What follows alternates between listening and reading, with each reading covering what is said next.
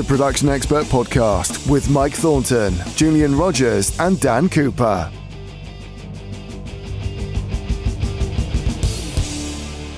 Welcome to the Production Expert Podcast number 356. It's the February the 11th, 2019. I'm Mike Thornton. I'm Julian Rogers. And I'm Dan Cooper. As to deals, we've got some great deals from our partners on our deals page, so check those out. Some are not going to last for much longer, so if you're interested in a deal, then go and check out the deals on the deals page. And we'll move straight on to our talking points, and these are sponsored by Universal Audio. Good morning, children. This is Fab DuPont. The Pro Tools Expert Podcast Talking Points are brought to you with the support of Universal Audio. Looking to get that big analog console sound from your in-the-box mix? From now through to the end of March 2019, purchase a UAD2 DSP accelerator and get the world's most authentic Neve API, SSL and UA console emulation plugins with a value of up to $1,196, absolutely free. For more information, check the link in the podcast notes. Okay, first talking point was an article that you produced, Dan. Is it worth recording and mixing your songs at 192k sample rate? This was a bit of a sort of unknown territory for you, wasn't it? Yeah, it was a bit. I can't remember what sparked the idea, but I had a weekend coming up with not a lot to do in it, so I thought I'd play around in the studio just for myself for a bit of fun. And I thought, you know what? My HDX card, I've never really maxed it out. I've never really stretched its legs sample rate wise. And I was having a conversation with a friend about this some time ago, and it was like, what's the point of HDX? And obviously explaining the latency and DSP and all that sort of stuff. But the 192 thing did come up in that conversation. And he said, have you ever, worked at that? And I haven't. So in the 7 years I've had me HDX, I've never played with one of its features. I know 192, you can find it on lots of audio interfaces, budget interfaces, but it's the almost zero latency thing of it. When you're tracking, you can still get that with the HDX. So I thought, sod it, let's have a little go. Let's see if I can max this out. Let's see if the computer starts shouting at me after 8 tracks. I don't know what was going to happen. So I started with some drums, put some bass down, a bit of acoustic guitar, all seemed fine. And I just kept going until I thought, or felt that the song was sort of done, and just thought, this sounds brilliant. And I wasn't really doing a hell of a lot. It's just, good mic choice. Then playing around with plugins and reverbs and thought, wow, hold on a minute. It's not the placebo. I can hear a difference here because I know what my drum kit sounds like in my room. I've been recording it at 4.1 for the last few months. Same mics, same room, same player, same kit. The acoustic guitar, same mics always use on it, pretty much the same mic placement, but there's a depth to it that I haven't heard before.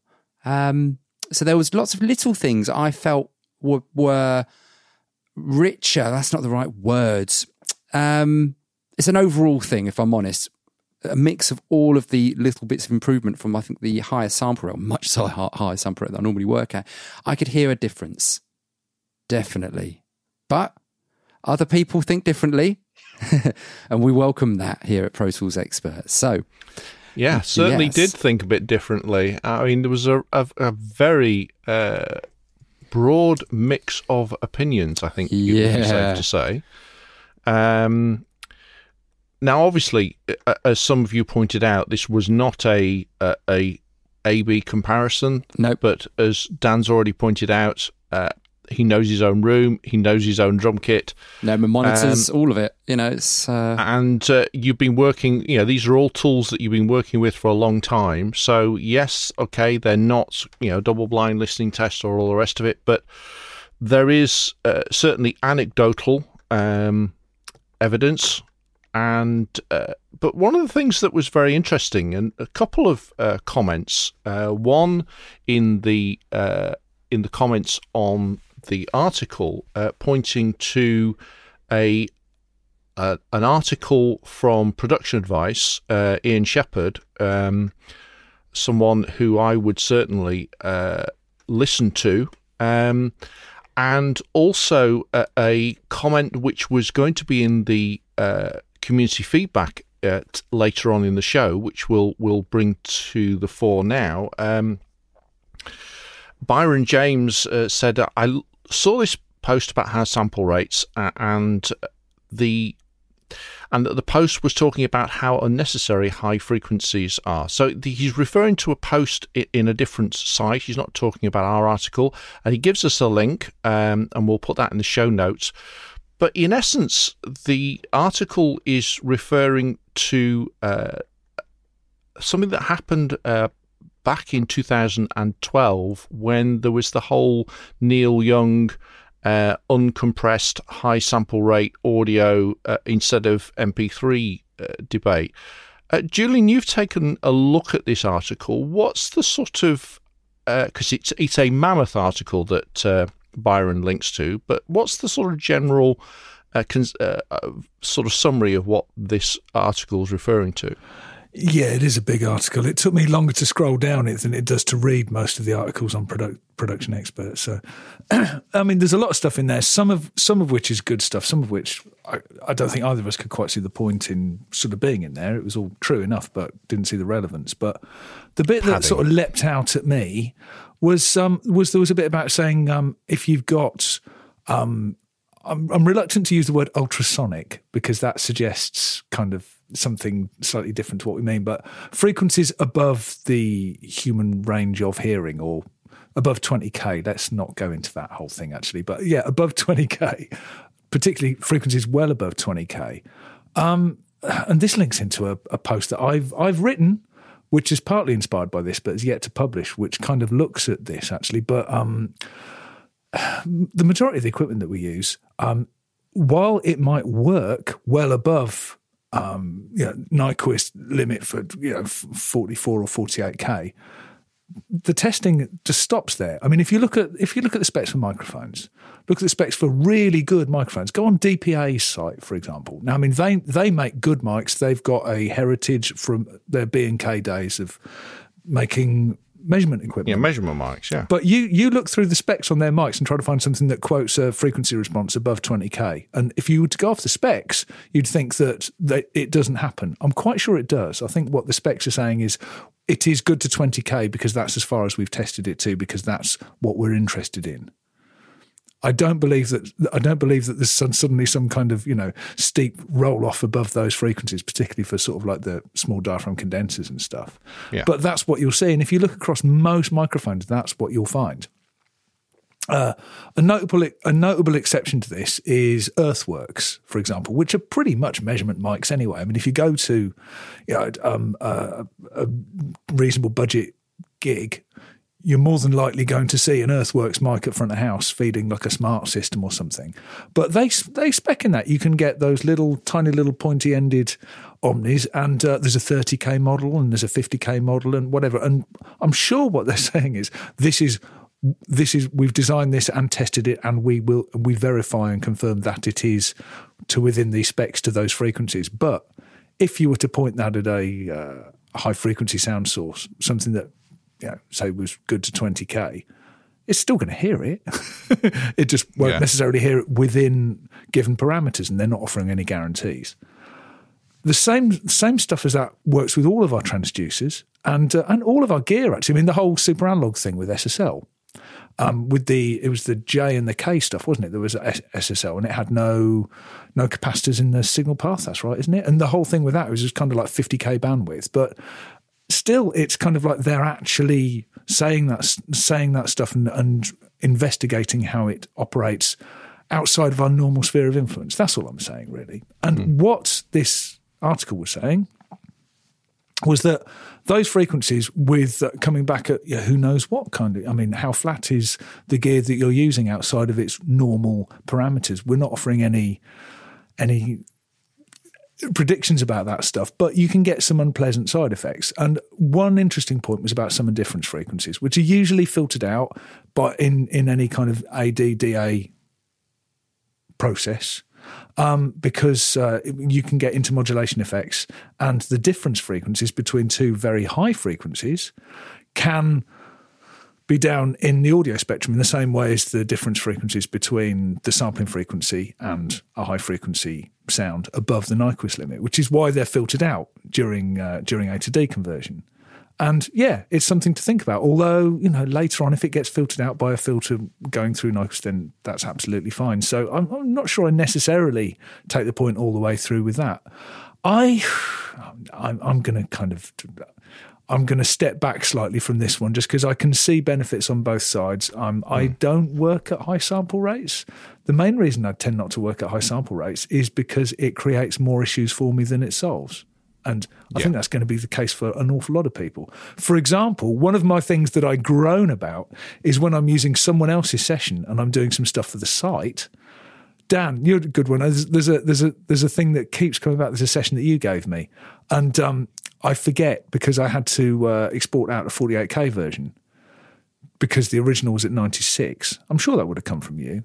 If it doesn't, sounds about right. It doesn't matter. But wherever this session came from, if I've opened a 96K session and then I try to do my whole screen capture workflow and I'm working at 96K, I'm opening up a whole bag of pain. And it's like, no. But that's not a reason of fidelity. It's a reason of convenience. But in the same way that, my computer is not necessarily going to behave itself particularly well because I've got the oldest computer on the team. No, actually, I don't have the oldest computer on the team, but I've got the slowest computer on the team. By 2009 Mac Pro. Yeah, watch this space. We'll see. Win. I'm gonna shift up a gear on that front. But what I'm saying is that there's all sorts of unknowns when you start using equipment outside of its specification. Yeah. Yes. Intended use. Definitely. And I don't believe specs on microphones or speakers when they say 20K to 20K. What I'm saying is you're saying it's good within that, but they're not saying anything about what's outside of those limits. That is one argument, though, about what you were just saying about the microphones. But in the box, there were a lot of interesting things. Obviously, the size of the session was sizable. Over 16 gigs, a couple more tracks, I think would have pushed that to 20 quite quickly. Not a problem these days with hard drives being very cheap. But I noticed a big difference in Melodyne. You said about this. Explain. Yeah, I thought I'd poke it with a stick a little bit. So I got my wife in to sing on the song. It was one of her songs anyway, so why not? And she did a great take. It was bang on, but there was a couple of lines I thought I would change if I was to do this at 4.4.1, actually change the melody line, not by much, by a tone, and put a little step in the note. So instead of being a long legato note, I put a step into the note, I chopped it, and a little step out at the ends. And I know from experience of Melodyne in my wife's vocal and doing these sort of things at lower sample rates, you hear the tuning work sort of thing. It's a bit irritating, so much so that I would say, can you re-sing it please like this? I did it at the 192 and I couldn't hear any sort of artifacts or that sort of modulation-y sort of effect you would get when you sort of push a note further than a tone. It sounded absolutely 100% natural. I thought, okay, there's something in this. Definitely with Melodyne, you can push it and it's more forgiving, I would say, which is a good thing, personally. The article from Ian Shepherd and also this article that Byron refers to seem to come from a similar perspective in terms of if you can't hear it, don't worry about it. And that kind of sort of flies in the face with a lot of other things that one does. Why would we want to take high-res images and then downsize them? Because we know that if you acquire the images at the spec that you're going to deliver them, they're not as good. Yeah, and yeah. Also, it's like working on a DSLR. You're going to get a 22 megapixel image, and then you're going to put it on a blog or something. You know what I mean? It's I don't know, not even a tenth of that. But you've done what you needed to do with the image, and you haven't got any of that pixelated crap going on. But also, there's a future proofing argument here, which again, I think, especially for images, if you capture it at a much higher res than you intend to use it for this time round, if you want to use it in a different environment, then you've future-proofed yourself. Well, how about the Townsend mic in this situation as well? as I said in the article, I've had this thing on loan for quite a while. And don't get me wrong, as a microphone, I absolutely adore it. But the plugin, I've been playing around with it, going, I really want to appreciate this technology because I know James likes it. And a few of us on the team have played with it and like it. And I want to love it. And I didn't love it as much as I thought I would up until I used it in the 192 session. And the differences in microphone models in the plugin, night and day, different. There's 3 AKG models in there, 4.1 sessions or 48, whatever. I couldn't hear the difference between them. I thought, are my ears blocks? Surely. I just don't have those ears. Whatevs. But then at 192, yeah, I can hear the differences. I couldn't tell you what the differences are now because I haven't listened to the session in a week. But at the time, I could close my eyes and flick between them and hear those microphones. And it felt like I've just been given a working Townsend mic. Or a new microphone to play with, a new system. It was that much better.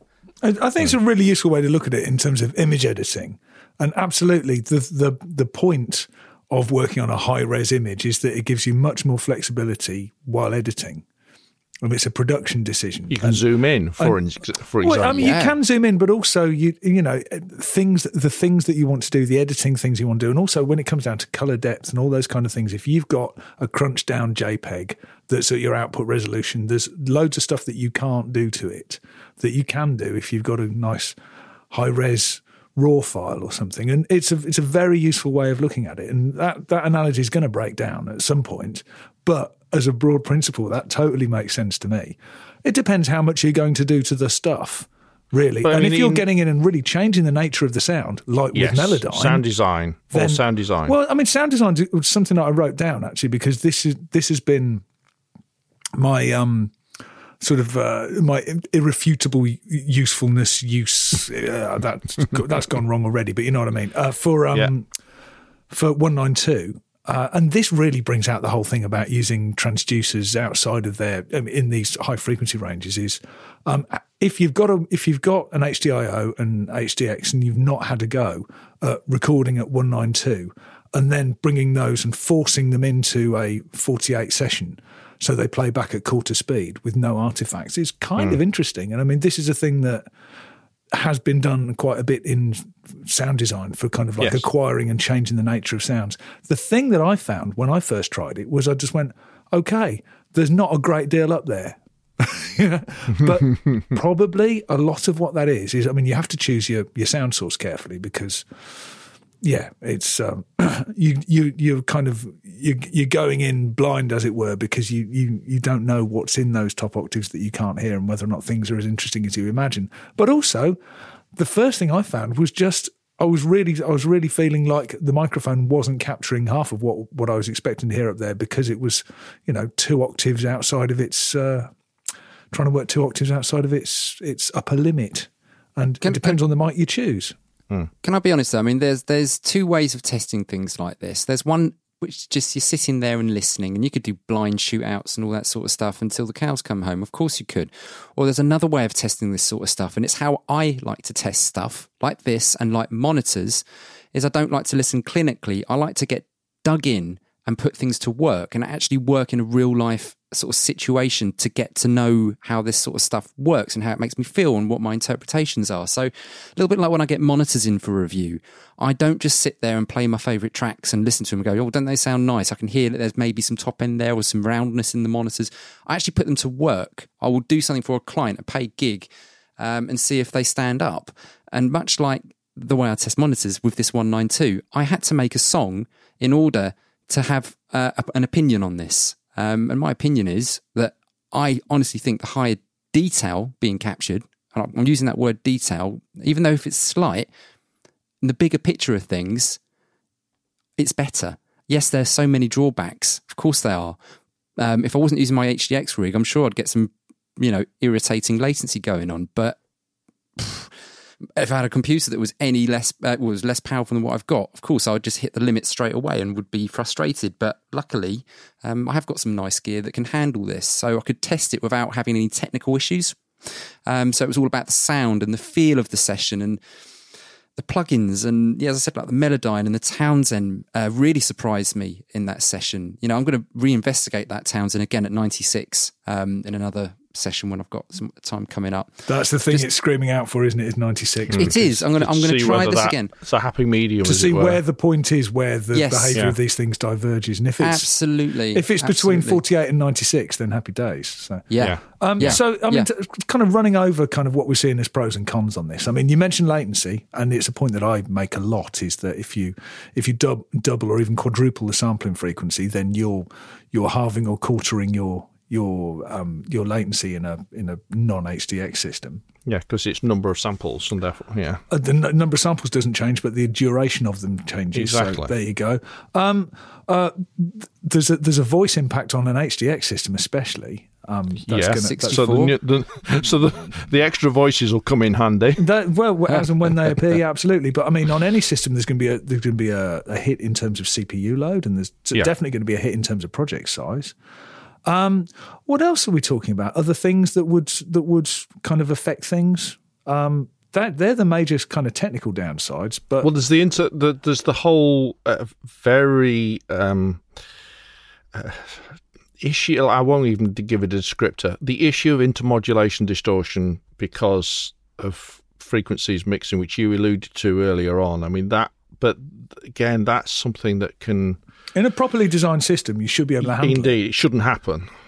Yeah, and therein lies the challenge. And certainly, if you're delivering this sort of stuff to the end user, that's when it can really start to come back and bite you. Coming out from the workflow stuff and just the kind of the pure fidelity stuff. This piece that I wrote, I was talking about this. I was saying there's not that many microphones that are spec'd to work in this range from up to, well, I mean, we're talking crazy high actually with 192, but even with 96 up to 40k, only to 40 kilohertz, and there's not many that are kind of declaring their performance in that area, although everything. Not many monitors that go up that high either. Well, there's not many ears that do either. I think the reality is that we don't know what it does because it's not specified. Yeah, ask the cat.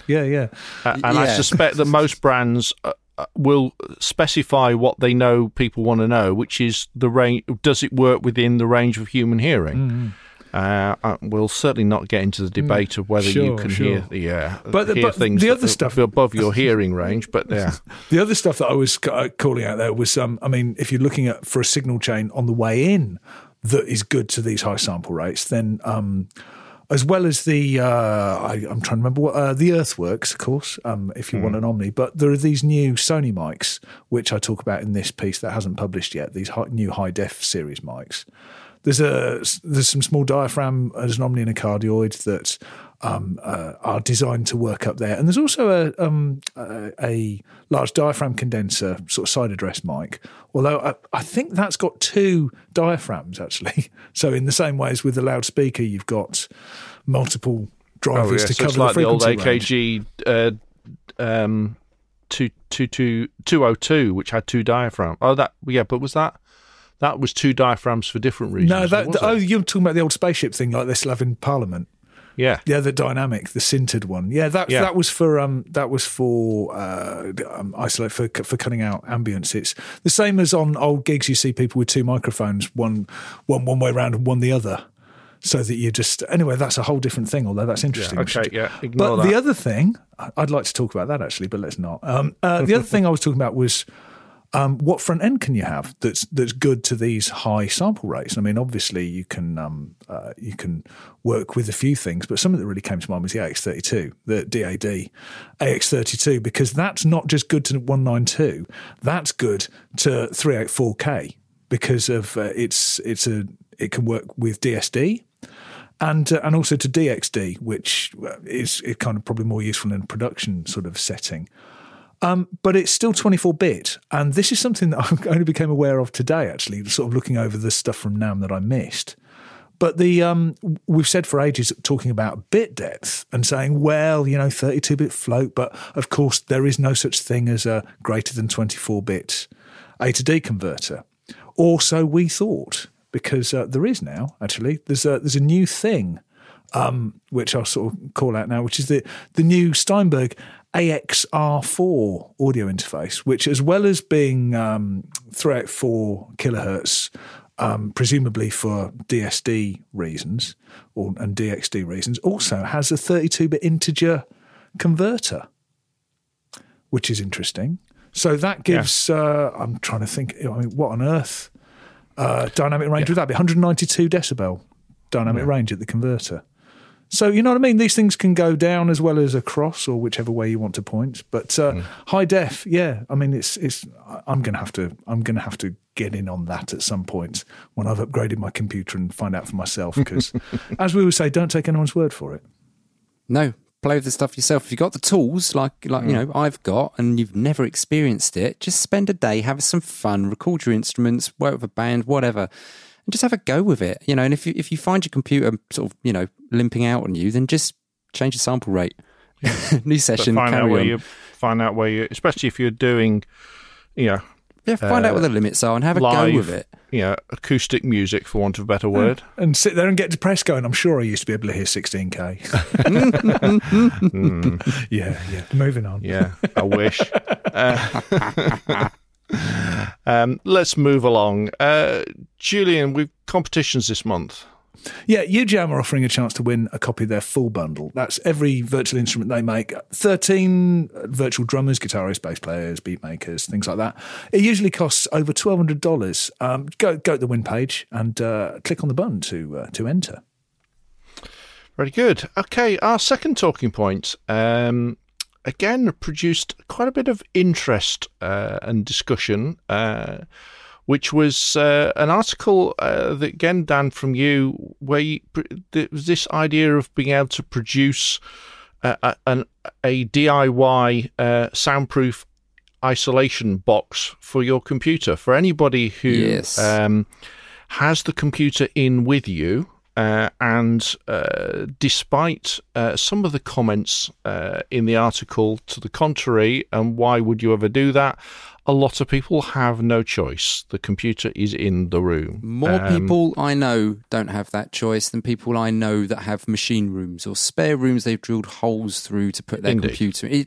Can't get real. It's pretty much the entire home studio market crowd will have their computer next to them. That's kind of the signature of a home studio. And the reality is a lot of people working from home will be in this. Pros working from home will be in exactly the same boat. Absolutely. And you've got a good workaround. We'll talk about that in a minute. Yeah. But this, the reason why this article came about, I was just sitting in my room and I just thought, God, you know what? My 12 core does make more noise than my old 8 core that I'm using now. And it's dead quiet, the 8 core, but the 12 core is a little bit noisier. And I just thought, is there something I can do about this? Is there something I can just, research? And I just looked through YouTube and found this brilliant video, I've got to say. Ryan Wisner, big shout out to you for this. And he just shows us how you can build a box, get the airflow moving around it, how you can build the baffles on the back to put your cables through. Just, it's a cool idea. And I'm a DIY guy. I like to get my tools out and build things in a DIY way. So it's not always straight.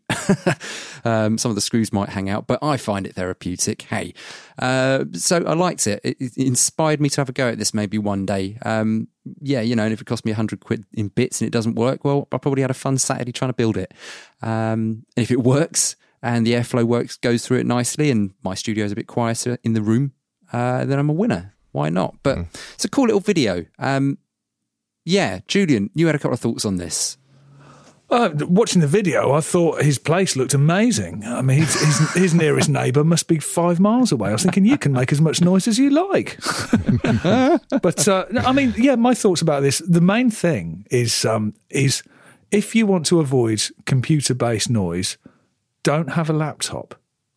Just don't. And the amount of people who for convenience reasons, and I've had this conversation many, many times about, I want to get a MacBook Pro because and they talk about how powerful it is. And I've had a powerful MacBook Pro before, and I found it unlivable with, just because the fan was going it sits flat there out. And it watches you and it waits until you open a microphone, then goes, woo! And it's you again. I used to do it when I was you in can't Photoshop. get away from it. It's right in front of you, and it's infuriating, and it made me want to smash it. So, yeah, I mean, that's number one thing. If you're interested in having an easy life from a recording point of view and not having a noisy computer, just don't have a laptop. Have one as well, but have a desktop. This is what they're good for. There's a couple of things, easy wins here, because doing this stuff, you can't just make a box and put a computer in it. It's in the same way as if you try to build a studio, and these people who go on ambitious room within room builds. And the thing that is always the problem is ventilation. And if you make a hole in something for air to pass in and out of, then noise can go in and out of it too. And it's, it's doable, but it's not easy. There are a couple of easy wins here before you start doing that. And I'm not saying you shouldn't do it, but there are some things to try first. The first one is mechanical isolation rather than acoustic isolation. So much of the noise that your equipment might be making is very often down to mechanical noise, especially, if you have a computer with mechanical drive or you've got spinning hard drives or an HDX card. and they're on your table, then most of the noise that you're hearing probably isn't coming from the enclosure. It's coming from the table that it's vibrating. So stick it on something, isolate it. That will work really well.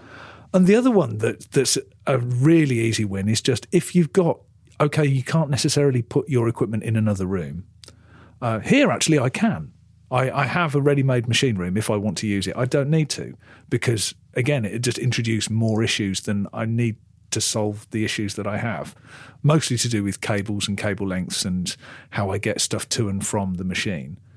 But a big one is just if you've got a decent-sized room, just put the things further away from you because the inverse square law works. And if you double the distance from something is away from you, then the noise it makes will drop by.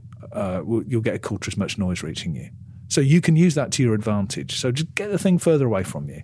It's very true. I had a smaller room, my previous studio, and I had this old Mac in there. And when I would record acoustic guitars, it would get down the microphone. I've got a bigger room now, a noisier Mac, but it is further away from the microphone position because the room is bigger and it doesn't pick that up. It's just the whirring noise. I'll tell you when it does pick it up, when I do screen cap videos, because I'm pretty much on top of the thing with this microphone.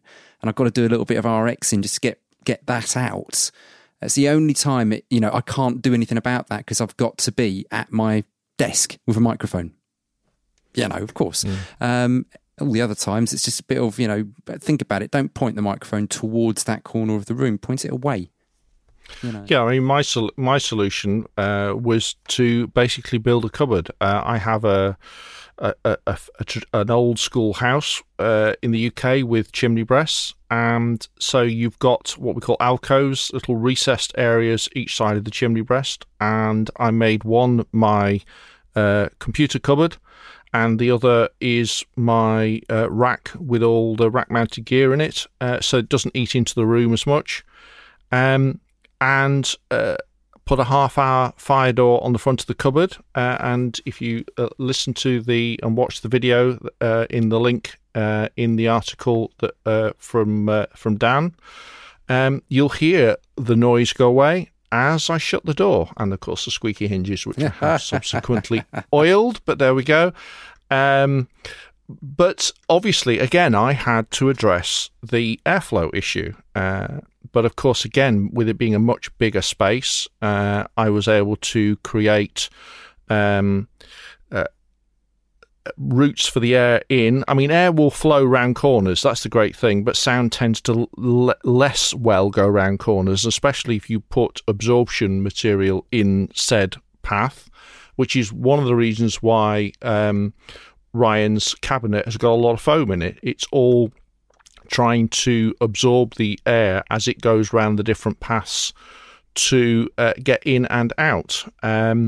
And so, again, that's essentially what I did. I made difficult paths with different changes in direction, put lots of sound absorption material inside said chambers, and so I can get the airflow without the noise. And in fact, I have fans through very long tubing, which are effectively extracting the hot air straight from said cupboard.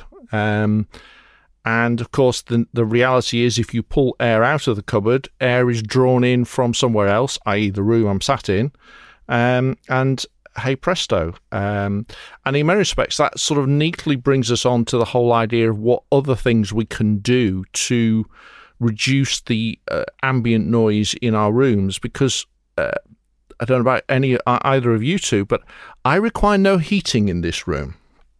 No artificial heating like central heating or radiator. The radiator was removed. No, same. Completely surplus to requirements. No, an AC30, a rack of Teglers, and an old Mac Pro boils the room nicely. Yeah. So we often need assistance chilling, and aircons, again, are another area that can often generate noise. I was talking with Russ about this afternoon, and when he's doing any recording, he has to turn his aircon off, even though it's one of these split units where the chilling bit is outside. The inside part of it has a fan, and it's too noisy. Again, I was able to resolve that by putting the whole aircon in the roof space, well away from the studio, and then just use long bits of pipe, 6-inch ducting, lots of wiggled paths. So again, the noise doesn't come back down the tubing, and hey presto, I have chill without noise. I made a mistake. I made a mistake with my aircon. When I was doing my studio builds, we thought about how to get the pipes in and out. At the back of the studio, the earth is higher. So it's like the studio building sunk into a shallow hill. So we dug down into the earth and then drilled a hole through the bottom of the studio. So the pipework went underground. Clever. Nice. Yeah, it works. Then we didn't really think about it, but we put the bloody outside unit, attached it to the building. So now you rattle the building? No, the outsides, the acoustic chamber, sort of like on the inside of it, the room within a room, that bellows. So when I've got the aircon on, it's not just the of the inside unit, you get the exactly. And I thought, why did I do that? One day I'll get it down and put it on the floor. Yeah, put it on something else. Yeah. Any other thoughts about how to make our spaces quieter? Well, I'm just looking around the room right now, and I'm thinking about anything that I've done in this room, which is it's an interesting space. I'm in a loft space, and in terms of the floor space, it's pretty large. But because I'm up in the pitched loft space, obviously it gets narrower the higher up you go. But what I do have is I've got two quite large beams, sort of shoulder height, running the length of the room. And they're very useful for attaching things off. And what I've done because my computer's, the noise my computer makes is not an issue to me at all. But my drives can be annoying, as can also power supplies, power adapters, particularly wall warts, sometimes put out acoustic noise. Really bad ones just have to go, frankly. But even so, they do. It's one of those noises that you notice when it goes. It's kind of there all the time. But it's a perfect candidate for being taken away. High frequency component, easily absorbed. And what I've got is I've just got some. If I say a quilt, I don't mean a duvet. I mean a quilt. I mean like kind of a heavy, like a packing blanket.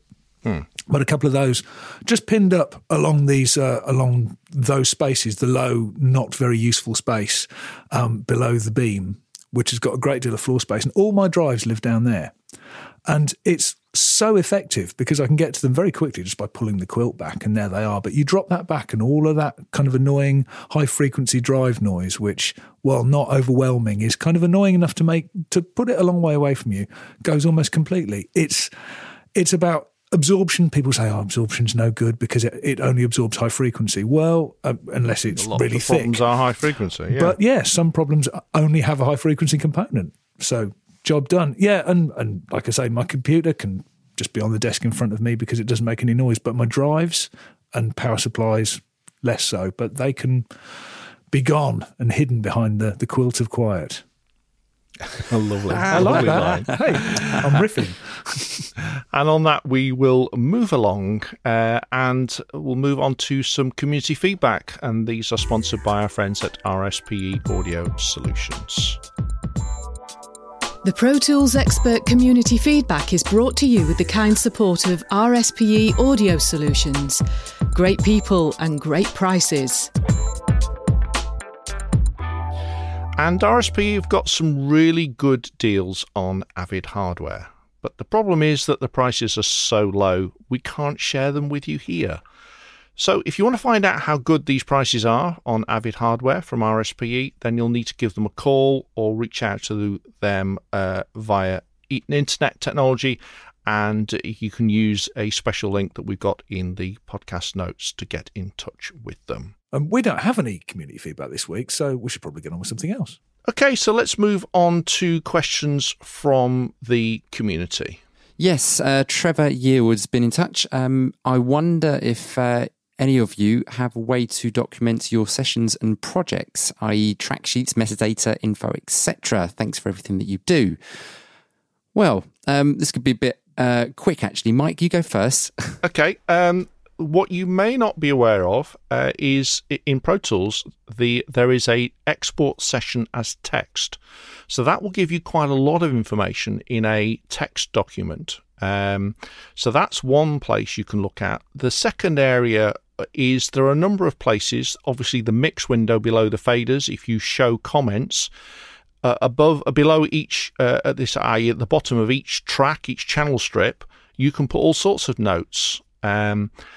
If you've got external hardware, then use the excellent free Snapshot plugin, and you can take pictures of your hardware. So again, the info stays with your session. The problem with paper is it's not in the same place as your session.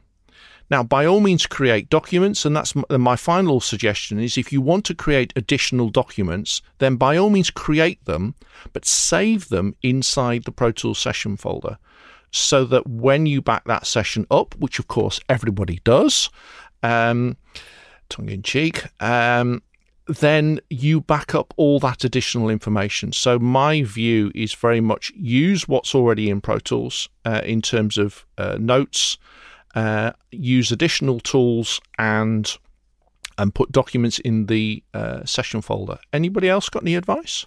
I'm with you on the using the notes section at the bottom. That's useful if you're putting in just the mic name that you used. Yeah. Often I'll write in there, if I'm working on a session with a client and I know I'm not going to see them for the next month, I will use those little comment sections at the bottom of the tracks a lot. Things like, this is a guide vocal, we will redo this. Because that kind of information can sometimes get forgotten, especially if 4 weeks turns into 8 weeks since you last saw the client. You go, there was something we were going to do in this session. What was it?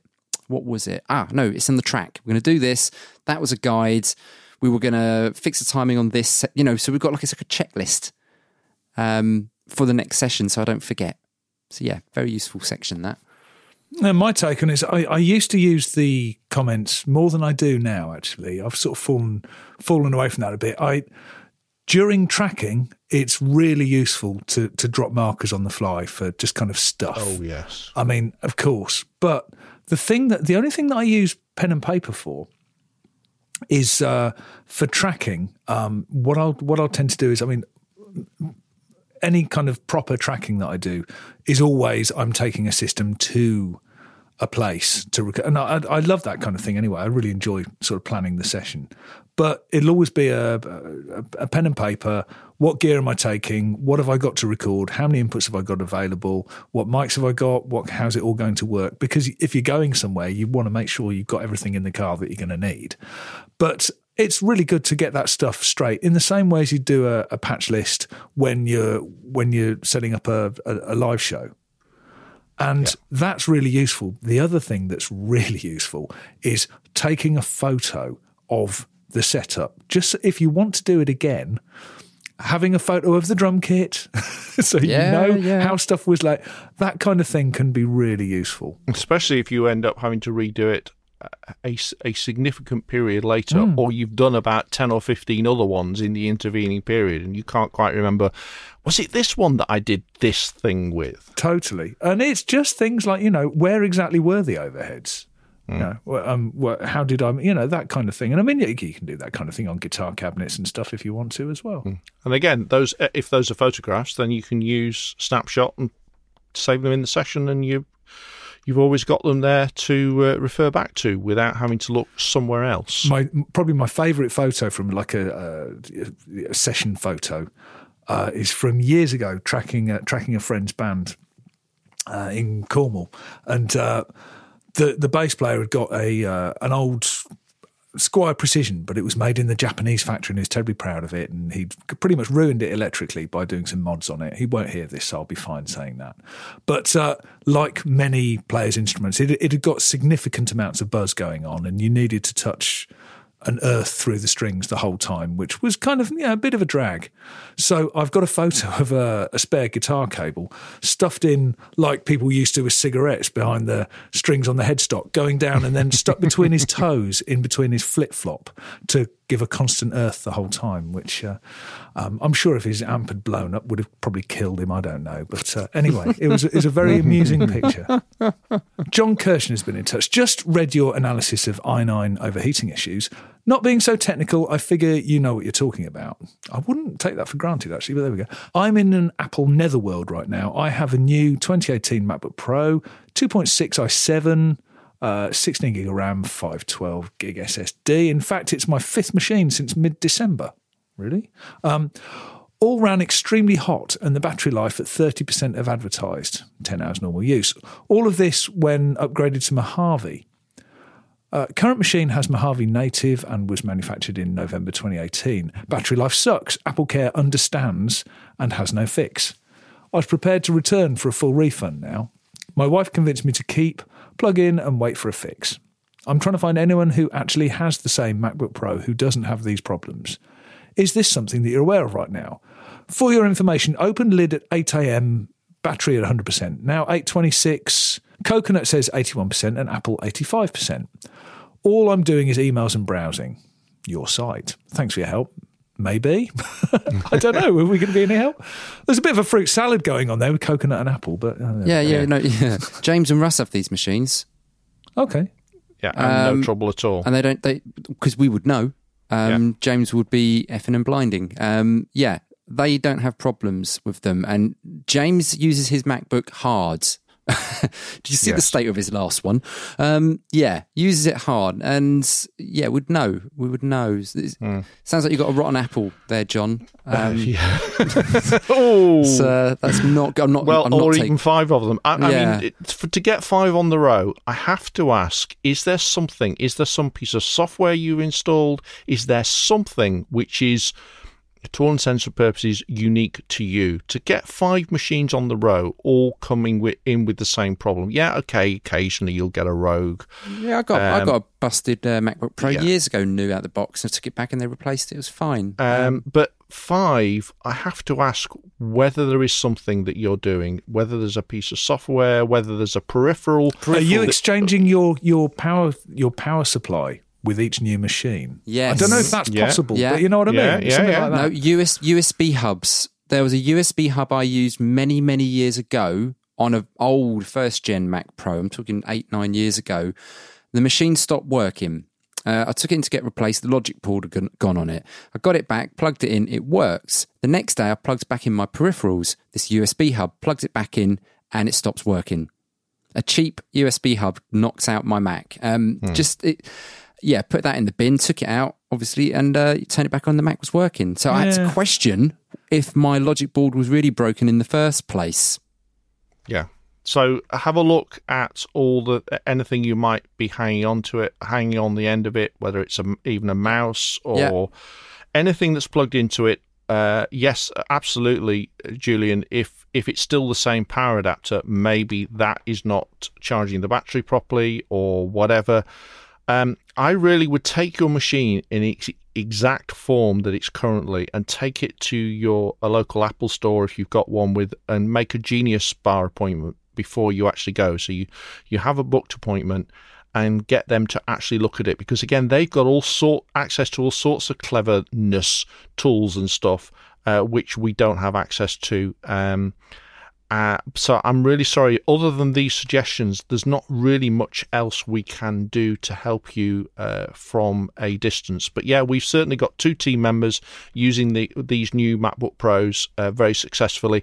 I also know somebody else working in the audio post sector who has got the new i9 MacBook Pro 2018. And again, I'm sure if he was having battery problems, I would have known about it by now. So I know the current health advice is for 5 fruit or veg a day, but I'm not sure they mean it like this. So, All right, Peter O'Toole, help, please. My power supply has blown out. I took out my 8 gig RAM video card, replaced it and upgraded to the latest Windows OS and Pro Tools. Now Pro Tools will not activate the FireWire card. I've tried a new Windows 10 driver, 1394 compliant driver and the legacy driver. Avid gives no help. So why my only option would be to replace my Sapphire 56 big money. Can anyone help? Mike, you got an idea here? Yeah, I suspect that your power supply failure has also damaged your FireWire card because you appear to be completely unable to address it. I think your FireWire card has died. So whatever happened with the power supply failing has taken out the FireWire card. However, just reading between the lines, as it were, you say you take out an 8 gig RAM video card, a graphics card. Graphics cards of that nature take a lot of power. Now, if your computer wasn't originally designed to take one of those graphics cards, so you've added subsequently a much more powerful graphics card, and you didn't upgrade your power supply, because we're talking a Windows machine here. So if you didn't upgrade your power supply, it's possible that the 8 gig video graphics card was drawing so much power that that's actually what caused the power supply to fail. So if you've now got new technology and you haven't actually replaced that power supply for a larger capacity one that is designed to handle everything in the computer, your drives, your CPU, your motherboard, all that stuff, as well as an 8 gig video graphics card, then this problem could reoccur. So I think rather than trying to replace your interface, FireWire cards are not expensive. $50-$60 should get you a perfectly good FireWire card, and I would have a go at replacing the FireWire card first. But I wouldn't. Yeah. I'd do one thing before that. Last week I moved my Mac back, so I just pushed it back gently. Had to get to the side of it to get something. I had a box around there. Went to turn on my system the next day, and my USB peripherals wouldn't turn on. I've got a USB 3 card in the back of my Mac. I don't know how I did it, but I managed to push in the cards into the machine. Effectively unseated it. Yeah, I unseated it. And I thought, first thing, I looked at my Scarlett, which runs basically my monitors, the sound from my Mac, so YouTube and all that sort of stuff. I looked at it and thought, have you died? Because I'm running it every day. And I thought, no, surely this hasn't died. I haven't done, haven't broken it. I looked at the Mac and just noticed that the card was slightly at a jar. So I took it off, reseated it, and it worked. So, that would certainly be something worth trying before you buy a new one. Well, yeah, no, exactly. But you have put your hands inside your machine and put a new card in it. There is a chance that you might have knocked the FireWire cards. Yeah, no, very good idea. Take it out, put it back in. Trying that one. Yeah. Okay, I think we need to move on. The Pro Tools Expert Podcast is created using Source Connect Now from Source Elements. Register now for your free account at now.source-elements.com. If you've ever tried to do interviews over the internet with apps like Skype, you'll know how hit and miss the audio quality and connection can be. Even on a good day, it isn't really good enough for a long-form interview. We now use Source Connect Now, which offers ISDN equivalent quality audio using a Chrome browser. No software to install. To get your free account, follow the link in the podcast notes. Okay, so find of the week. Dan, what's your find of this week? My monitor blew up. I've had a bit of a week this week. So your computer monitor? My computer screen. Doing some work down in the studio on Sunday, coming for a bit of lunch, went back down there, wouldn't turn on. Something's gone in it. But it's only 18 months old, so I thought, it's out of warranty. Wasn't particularly expensive. So time to get a new one. And anytime I need to buy a new monitor, I always up the size a little bit more because my eyes aren't great. I'm partially sighted. So 10 years ago, I was working on a 22-inch display in the studio. Over the years, I think it went to 25, 27. The one that's just blown up is 32. So I thought I'll go a little larger this time round, 43 inches. So your monitor's got its own postcode. Yes, it is pretty big. It turns Visible up tomorrow. From space. No, but you've got to think about these things. So I've got a 43-inch display coming. I thought, oh, that's it. It was 499 quid. I thought, fairly good value for money for a 4K display. Yeah, it's 2019. That's not bad money. It's Philips, by the way. We'll put a link in the podcast notes if you're interested. And I thought that was it. Open, close. No. I then checked the weight at which my arm, the display arm that I've got it attached to, can take the weight of this. It can't. So I've had to replace that as well. But instead of an arm, it looks more like a trolley, which is hilarious. So I've set that up. That turned up today. So it's just a great big sort of long trolley that I can stick a screen on. I've measured it. It's going to fit behind my Avid C24. It's the width of a C24. So now I've had to move my monitors, my studio monitors, and do that whole dance of making sure that I've got them in the right position, rerun SonarWorks, because the monitors were at least 3 inches, 4 inches out than they were before. All because a monitor blew up a display. So basically, you've just got your own version of the school TV trolley in your studio. Yes, it's basically that. Yes, it is that. Yeah, just about the VHS machine in the front of it. Yeah. But a 4K monitor, yes, everything's going to be minute if you run it at native resolution. Not going to either. Absolutely not doing that. That's no. You need to see what I'm doing. So I'll be running that at normal sort of HD just to make it massive and easy for me to see. But I think I will be writing an article on this very soon. I think it's time that the industry sort of takes 4K on now in plug-in design and in DAWs as well. Yes. Mike, what's your find of the week? Mine is new versions of the RTW metering packages. That's both loudness tools and mastering tools. So suites of plugins with appropriate metering tools for both applications. And they brought out a new version. It's got support for higher channel paths, channel routes for Pro Tools. They brought a stereo-only version out, so for people who don't need multi-channel, then there's a much cheaper version that's just for stereo. So if you're just mastering stereo tracks and you don't need all the multi-channel because you're just working in stereo, then you can now get the mastering tools much cheaper than you could before. So it's a great improvement on what has already a very reliable tool, and especially coming from their hardware history. I mean, RTW have been making hardware meters for a long time and only relatively recently been moved into the plugin world. So that's my find of this week. Julian, what about you? Well, I'm hoping I haven't done this one before because I've had it for quite some time, but mine's the Avid Dock, which, like I say, I've had for quite a while, and I've done the first of definitely more than one.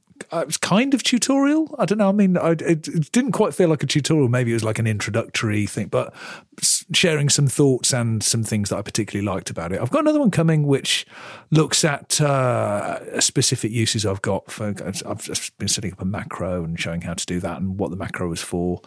I like it. I have to say and the reason I concentrated so much on the first video that I did on stuff that sounds kind of really obvious, like it's got transport buttons on it and stuff, which is like kind of like, yeah, so what? But if you look at what the big hurdle that any control surface for Pro Tools faces is it's got to pull you away from your keyboard and get you to focus on it instead of on the keyboard. And if you're constantly going back to your keyboard every few seconds for something as basic as start and stop, or something like that, then it's not in with a chance. So just having stuff like that, it's surprising how I don't know it well at all. I haven't had it long enough, but I had a bit of a chat with Dave Tyler from Avid at NAMM, and he sort of showed me a few things that he shared with me about that, which I'll feature in some later stuff. nothing revolutionary, but just some nice sort of stuff from someone who knows it way better than me.